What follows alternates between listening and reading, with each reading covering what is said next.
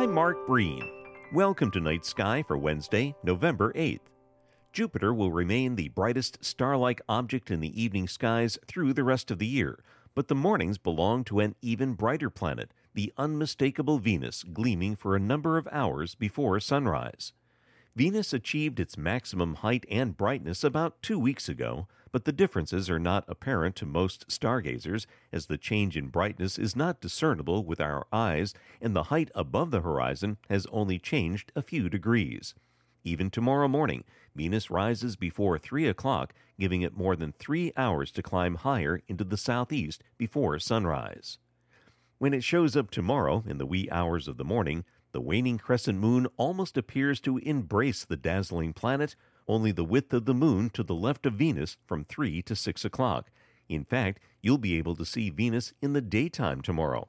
Look due south for the moon at 8:45 in the morning, and you'll see Venus just to its right. Venus and the moon offer a different but still interesting view Thursday on Night Sky. Night Sky is a production of Vermont Public and the Fairbanks Museum and Planetarium.